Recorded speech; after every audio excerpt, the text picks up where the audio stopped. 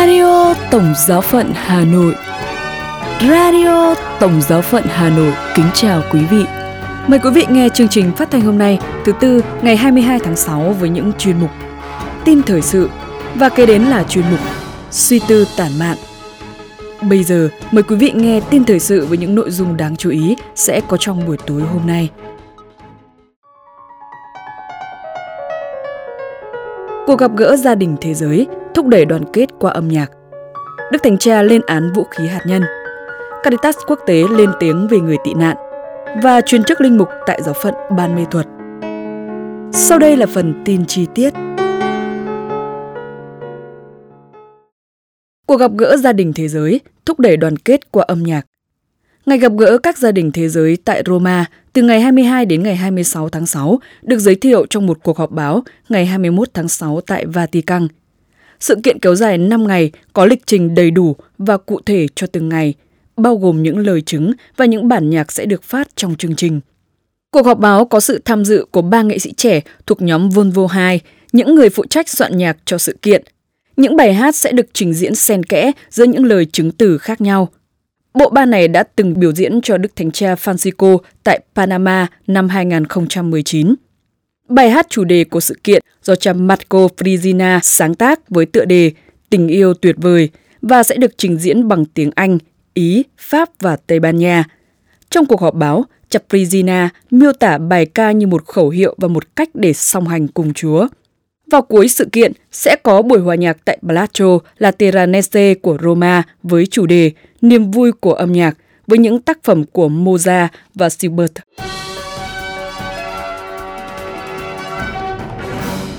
Đức Thánh Cha lên án vũ khí hạt nhân.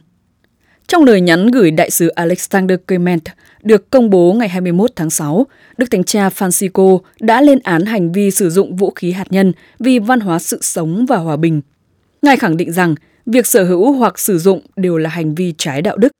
Tòa Thánh chắc chắn rằng con người cần một thế giới phi vũ khí hạt nhân và điều đó có thể thực hiện được. Đức Thánh Cha Francisco nhắn nhủ rằng mọi người cần nhận thức được mối nguy hiểm từ việc tiếp cận vũ khí hạt nhân vì an ninh quốc gia. Ngài cũng nhấn mạnh rằng cái giá của việc làm như vậy phải trả bằng rất nhiều sinh mạng vô tội.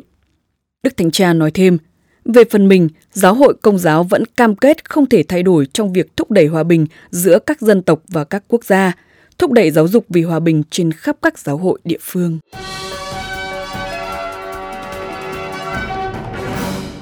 Caritas quốc tế lên tiếng vì người tị nạn. Trong ngày tị nạn thế giới, Caritas quốc tế và Caritas châu Âu nhắc lại lời kêu gọi đoàn kết trong việc chào đón người tị nạn mà không phân biệt đối xử ai.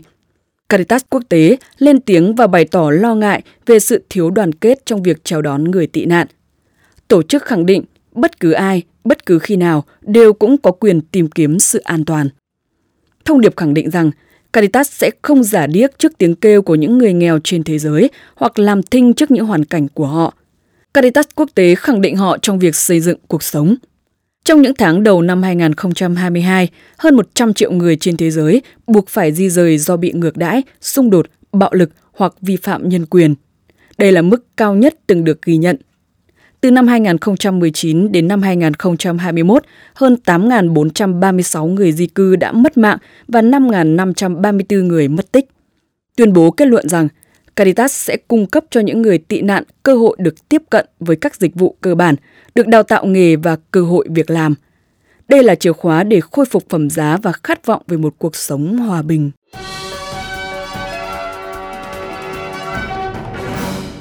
Chuyên chức linh mục tại giáo phận Ban Mê Thuật. Thứ Tư, ngày 22 tháng 6, tại nhà thờ chính tòa giáo phận Ban Mê Thuật, nhân kỷ niệm 55 năm thành lập giáo phận, cũng là ngày mừng lễ các thánh tử đạo Việt Nam, bổn mạng giáo phận, được mừng kính trọng thể vào ngày 22 tháng 6 hàng năm. Đức cha Vinh Sơn Nguyễn Văn Bản đã đặt tay truyền chức linh mục cho 14 thầy phó tế khóa 14, 2013-2021. Trong niềm vui 3 trong 1, giáo phận như kín múc được dồi dào hồng ân từ chính nguồn mạch sự sống là Đức Kitô. Và với 14 thầy được tiến chức hôm nay, con số linh mục trong giáo phận đã tăng lên 241 vị. Chuyên mục Suy tư tản mạn.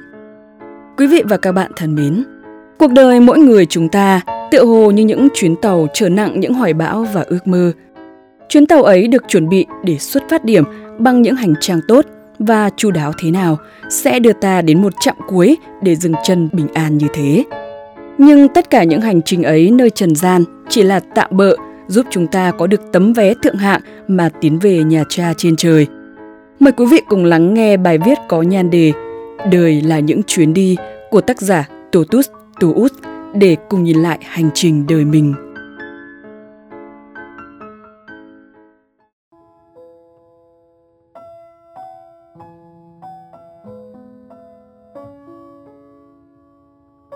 Miên man nhìn qua khung cửa sổ, tôi thấy từng dòng người và xe nối đuôi nhau.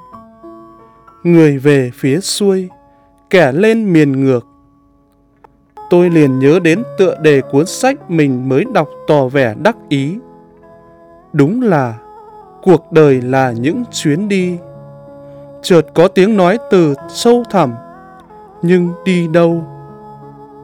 Nhỉ, những chuyến đi ấy trong cuộc đời sẽ đưa ta đi đâu? Ta không biết, nhưng ta có quyền lựa chọn điểm đến. Tôi nghĩ vậy.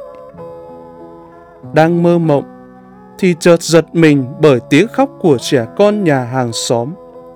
Bé hay quấy vào ban tối.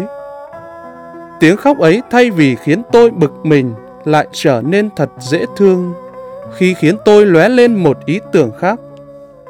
Đúng rồi, cuộc hành trình đầu tiên của tôi là giã từ lòng mẹ để đi vào lòng cuộc đời này. Chuyến tàu tốc hành ấy lại khiến tôi khóc lóc, bịn rịn lúc xa vòng tay của mẹ để đến với những lớp học. Chuyến tàu cuộc đời cũng chẳng chịu dừng lại khi bắt tôi xa rời ghế nhà trường để bước vào cuộc đời bươn trải với trăm công ngàn việc. Hành trình ấy vẫn tiếp tục khi tôi bỏ lại khoảng tự do riêng để đi vào một kết ước hôn nhân vĩnh cửu thuộc về người khác, thuộc về một gia đình. Chuyến tàu cuộc đời ấy cũng chẳng chờ đợi ai, sẽ tiếp tục đưa tôi vào một hành trình mới khi kết thúc công việc để bước vào thời gian nghỉ hưu. Và có lẽ điểm đến cuối cùng khi chuyến tàu dừng lại sẽ là lúc tôi nhắm mắt lìa đời để đến một nơi mà tôi không thể quyết định được. Trong tất cả các hành trình ấy, tôi nhận thấy điểm đến luôn phụ thuộc vào điểm xuất phát. Chẳng hạn, để đứa trẻ sinh ra có thể khỏe mạnh, thì trước đó, bào thai phải được chăm sóc chu đáo. Một đứa trẻ muốn bước vào môi trường học tập được hiệu quả, thì chắc chắn trước đó phải được chắp cánh bằng những bài học làm người tại gia đình. Cũng vậy, để được một công việc tốt giúp thăng tiến cuộc sống, bản thân và có thể giúp đỡ người khác thì hẳn là phải miệt mài đèn sách trong thời gian ngồi ghế nhà trường.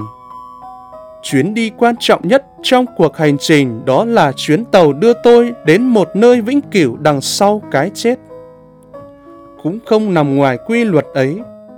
Để có thể đến được nơi đầy ánh sáng diệu huyền, hay ngậm ngùi lê bước tới chốn mà phải khóc lóc nghiến răng, là phụ thuộc vào việc tôi chuẩn bị thế nào tại điểm xuất phát là cuộc đời trên dương thế này.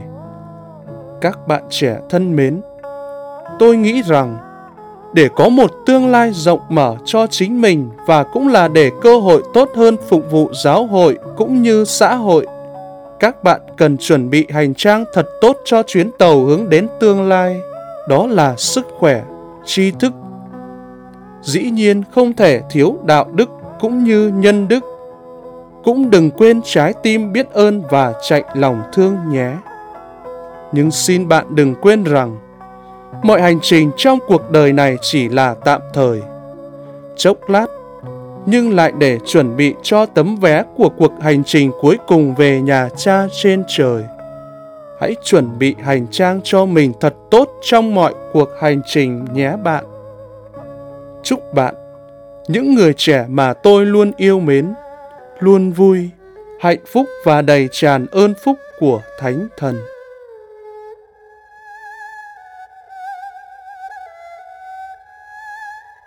Radio Tổng giáo phận Hà Nội xin chào và hẹn gặp lại.